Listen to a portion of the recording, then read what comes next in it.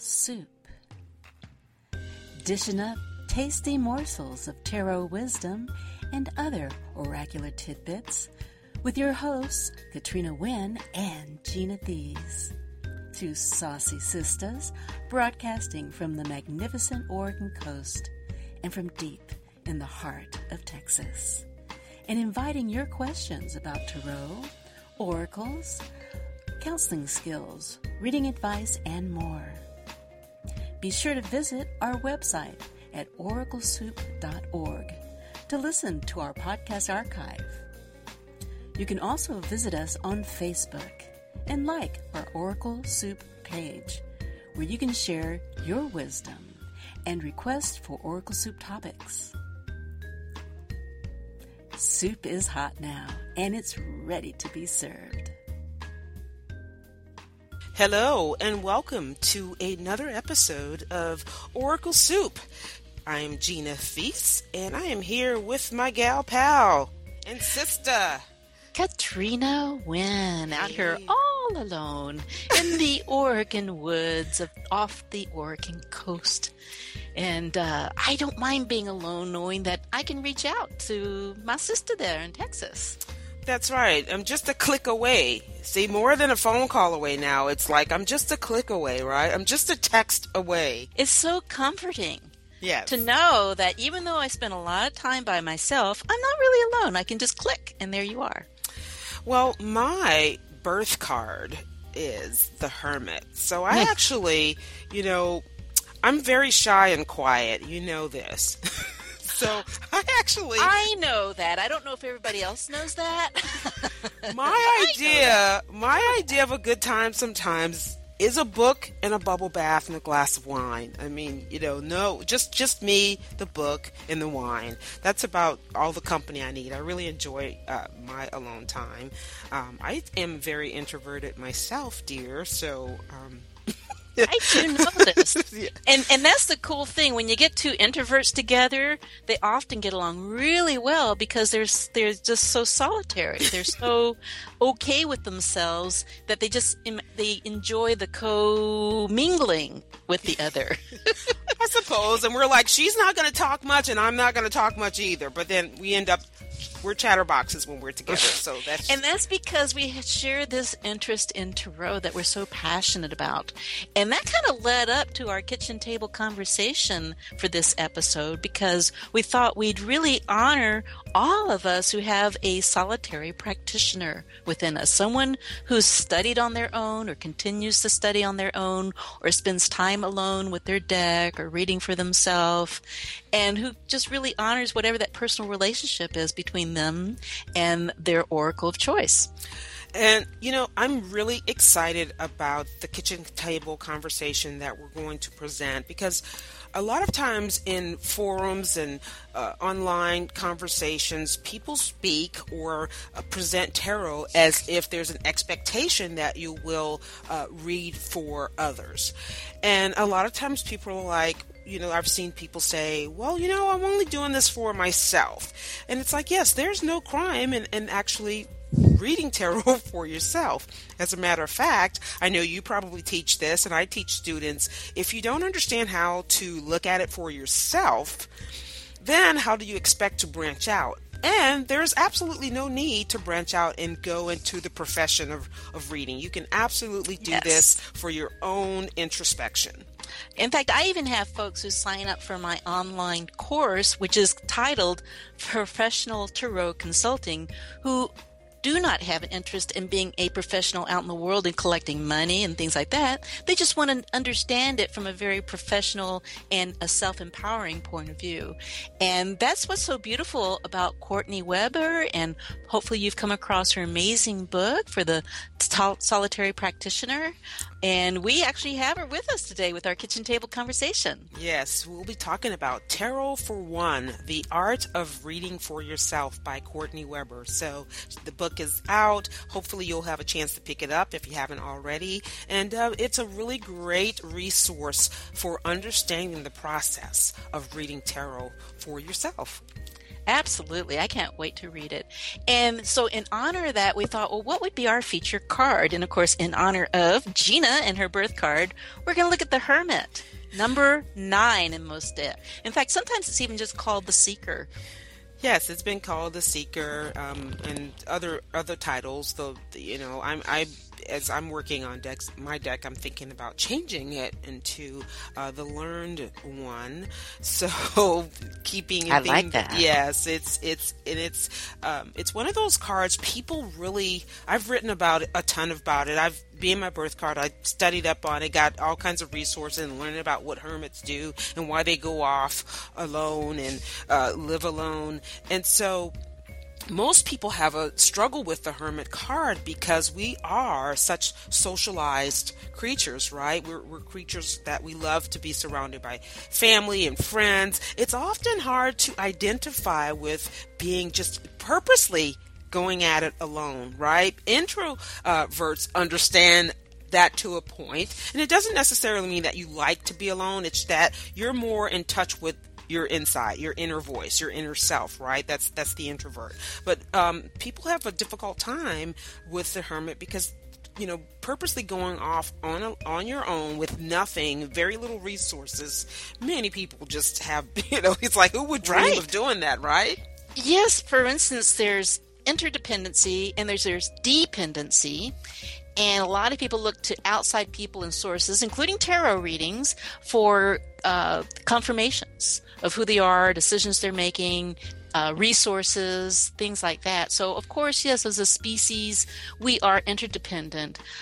But there is something very, very core about knowing who you are from the inside out. I'm biased, I'll admit it, but that's what the Hermit speaks to. The Hermit speaks to that number 9, that number of completion, the one that says, look, I've been around, I've seen a lot of things, and I ultimately have decided that my guidance comes from within. And the ironic thing about that, and this is what's beautiful about Hermit people, and this is certainly true of Ms. Gina over here, is that when this Hermit follows her solitary path, what happens is shining that light out, that lamp, she ends up shining the way for others who happen to be following her. And she ends up being a teacher by her example, not necessarily because she intended to be a teacher, but because how she holds her own life in such high regard can't help but influence those who are inspired to follow her example. Oh, thank you. I guess I do that. And it's not easy. That's not an easy thing to do in terms of being able to know yourself so well, or be willing to allow yourself to learn and to be the example. And sometimes that means you're going to step out or say things that people may or may not agree with. And it's not about the agreement. It's just about the experience, really saying, I've done this way. Hermits sometimes do things the hard way. I've done it. Here's what I've done. It is totally possible. So the lessons come with people. I particularly like when people think there's some impossible way, or they can't do it, or they don't think they're strong enough. And I just like to say, if I can do it, you can do it. Right. And part of the key is removing the distractions of the world so you can tune into your own inner knowing. And distractions can be people, places, and things, activities, and being more of a doer. But for me, the Hermit is a beer, is a human being. And who they are in the world says so much more than what they actually do in the world. That's absolutely right. And then the Hermit stands at the top of this mountain, right? And it's been said that mountain represents, the highest point of learning in sort of the human existence. And so getting at that point where you do get followers, people do look to you. I think a lot of our leaders in the world actually are representative of that in some aspects, And so it's the card that sets the tone for the solitary practitioner. Well, thank you for setting that tone. I really honor you. And I honor all the hermits out there, or even folks who occasionally every 9 years have a hermit year, which means, hey, this is a time to rest and regroup and dream up the new seeds that you want to plant that will reinforce and guide you in the next 9 years of your life. All right. So stick with us. We have an exciting and great show. And thank you so much.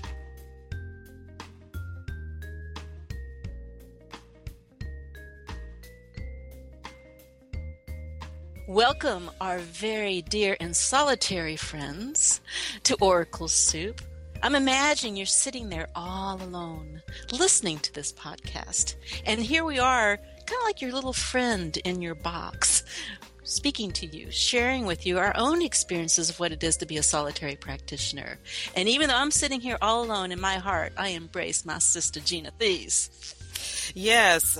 Well, solitary is never, I'm the hermit, right? I love my solitary moments, but it seems like I have a full house all the time. So I have to sneak away, and I have my offices where I can have that time to myself. But I am so very excited about the guest in our kitchen for this episode. So this is another episode of Kitchen Table Conversations with Courtney Weber. Woohoo! Hello, Cousin. She knows what I'm talking about, my girl Courtney. We are so excited to have you here at the table with us, Courtney. Welcome. Thank you so much. I've been looking forward to this for weeks to be able to speak with you too. So thank you for having me. So this is a great topic. I'm glad you thought about this, Katrina, because many of us are on that sort of path where we have community, but there are also a lot of us that are practitioners in which we do whatever art and craft that we pursue.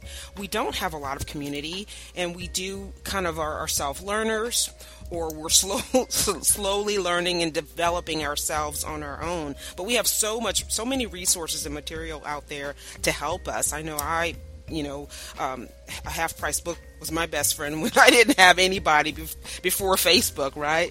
And so I think most of us start as solitary practitioners for a variety of reasons. I mean, I'm pretty old.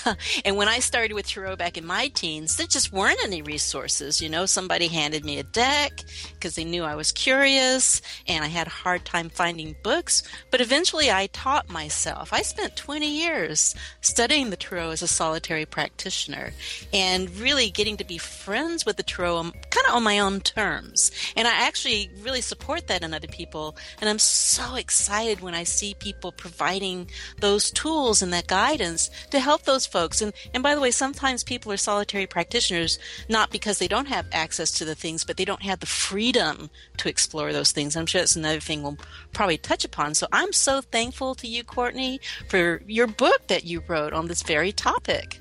Oh, thank you so much. Well, it's what you're saying is so relevant to the reasons I did start writing tarot, for one, and it actually kind of came together accidentally. I was teaching people tarot classes how to read, and the classes were often focused on reading for other people, but then elements of the class involved doing the self readings, very simple card readings, the three card readings, past, present, and future, that would encourage people to read for themselves.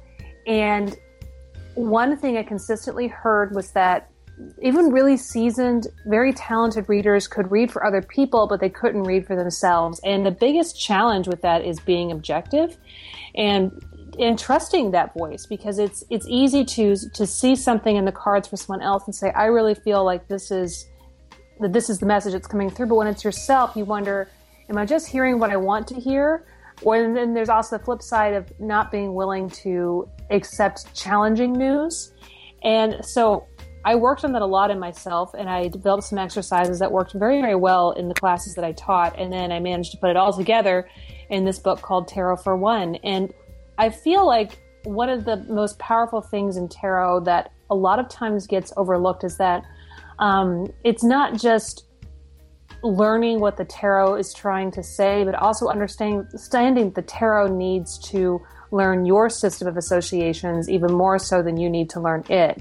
And so that's one of the major tools that I hope to express in the book, is helping people first understand their own systems of associations, and then being open to the tarot connecting to that, and that helping them give the most effective self-readings that they can.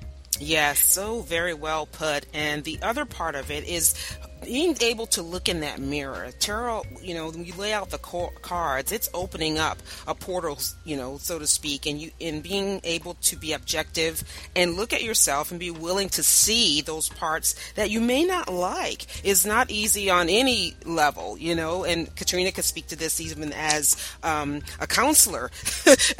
And most people, I was just having this conversation about most people being able to articulate who they are, what they're feeling, what they're going through, and asking them about feeling something in the card, what they feel about a card. That's not easy for seasoned readers to go, what do I feel about this card? Well, it is challenging. So this is awesome.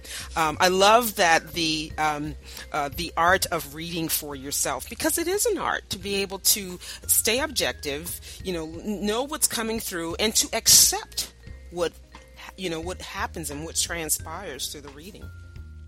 In fact, I would even say with a lot of my more advanced students, I teach them that if you cannot find the objectivity to read for yourself, how can you be truly objective with your clients? I really do think it starts with you, right? I love that. I love that. I say that all the time. In order to read for others, you've got to be able to learn to read for yourself. Although, as I do this, I struggle with reading for myself, and I don't often. People ask, do you read? Do you do the card? And I'm like, no.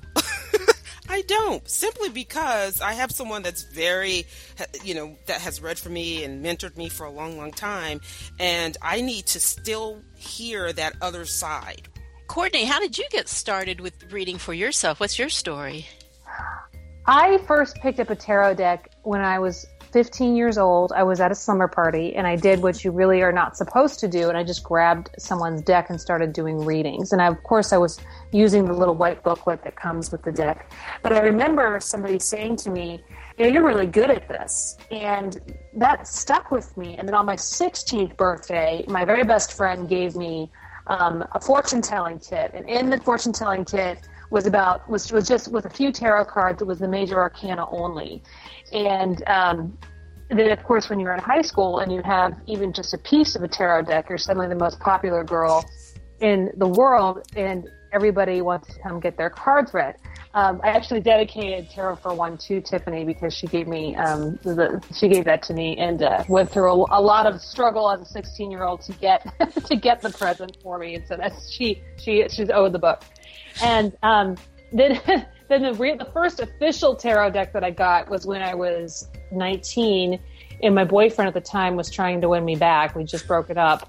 And he went out and he bought me a tarot deck, probably the only time he spent money on me. was when he was trying. Which is why he's an ex. Oh, no. God. One of many reasons. He's like, do you remember this? And I said, no. And he said, on our first date, you said you liked this deck. And I don't remember this, but he swears he did. And so I said, well, thank you very much. And so we didn't get back together, but I still have that deck. And in other words, the marriage to the deck outlived the relationship with the guy. I love that. In terms of being a solitary practitioner, are you, and let's just clarify this for our listeners, what do you mean, Katrina, when you say solitary practitioner? Okay. Now, of course, we've already talked about this. I'm an introvert, and so most of the things I do myself in my life. And I love the way Courtney talked about this. I developed a communication and relationship with the cards that relatively transcended anything that any book said, because the cards made a friendship with me and I made a friendship with them, and they spoke to me louder than what a book would say. The book to me was just like somebody else's relationship with the cards, and it gave me ideas of what the cards could be communicating. And of course I still collect I have hundreds and hundreds of books. So it's kind of like saying these are all the different voices that are speaking to the same energies and archetypes, but under it all, I'm going to trust my own relationship with the deck or with that card or with that reading. So a solitary practitioner to me is a little bit like that hermit, where you trust your inner guidance a little bit more than you look to outside confirmation or affirmation of what the meaning might be in that card. Good, because some people assume like you have to be in a group or in order to do this, or it's like akin to which Courtney can speak to in terms of being in a coven or a group of people that are like-minded and working towards the same thing. And so, and so you can talk a little bit about that if you'd like, Courtney. Well, I think there's a real challenge for people that work in spiritual groups, and I think that even in those who belong to mainstream religions, even if you have a group that you belong to, you have to keep up the solo work at home. It's not enough to show up to your Sabbath, to your temple gathering, to your church or your synagogue service, and expect that you're going to get filled up like you go to the pump to fill up your car. You still have to go home and have your personal relationship with your higher powers. It's not working otherwise. So I think it's very easy for people to slip into a kind of complacency when they work in groups, and that's something that's always been a challenge for not just, and for me too. I take that, not from on high, I know how to do this, but I'm in the trenches still trying to figure this part out myself. It's really easy to say, well, I checked the box, I did that, I went to my coven meeting, and so I'm being spiritual. But then if you don't do anything for yourself between that time and the next time you meet with your coven, then you're really just wasting your time. And so I think that's the same thing with tarot. It's that, you can go to the conferences, you can read the books, you can read for other people, but if you're not consistently keeping up with the tarot studies on your own, then you are going to waste your time. All of these things are muscles. Whether it's playing an instrument or doing yoga or running or swimming or whatever it is that you do, if you just do it once in a while, you're not strengthening yourself. You're not improving yourself. Your book that I had the honor to endorse for you is very well organized. That you endorsed it. It's very well organized, right? And it has these lovely personal stories to really get up. It's just not like do this, this, and this. I mean, you've incorporated your personal stories that helps kind of reflect what the cards are about. So in writing this book, and if you could sum it up into a central message, other than the art of reading for yourself, what do you want people to take away? I think it's probably what I said before, in that the tarot needs to learn your system of associations, but in order to do that, you have to learn that as well. I think one of the most difficult and also the most pleasurable parts of writing this book was the journey through the major arcana, and how each of us will experience those roles. Both they will happen to us, and both we will be those roles to other people, those people being the fool on their own fool's journey. And when I started writing this book, the book was being kind of tricky. It told me that it was going to be very easy for me to write because I knew all the information. It said basically you just have to pull out all those lessons that you've been teaching the last few years and just put it all together. Look, really, I'm a very easy book to write. Let's just do this thing. And I know you're planning your wedding, but now's fine. You can do this. It's not your first time at the rodeo. Come on now. And I said, okay. And so I wrote the book, and I got the deal, and I was very excited about it. And then all of a sudden the book came out. It was like Coraline, where the sweet mommy became the spider mommy. And so the book turned into the spider book, and it was like, now let's reinvestigate your entire major arcana journey. And so that's where I was really mad at the book. I was like, God damn it, you told me you would be the easiest book I'd ever write, and you lied. You lied so much. Well, that only means, my dear, that the next one will be a little more difficult. You ain't seen nothing yet, right? Well, I'm just thankful that you shared what was in your head and your heart with all of us solitary practitioners. I can't wait to read your book. And I just know that it's going to support everybody where they're at. And that's beautiful. Thank you so much again for sitting with us at the kitchen table. Yes, I appreciate it, and I again, thanks again for endorsing it, Gina. Your commentary was very helpful. Much appreciated. You bet. Yeah, no problem. Anytime. Okay, so this wraps up our session, and we want to thank you again. And we will have all sorts of links and goodies so our listeners can find out how to get your book. and Yes. On our Oracle Soup page. All right. Take care. Thank you.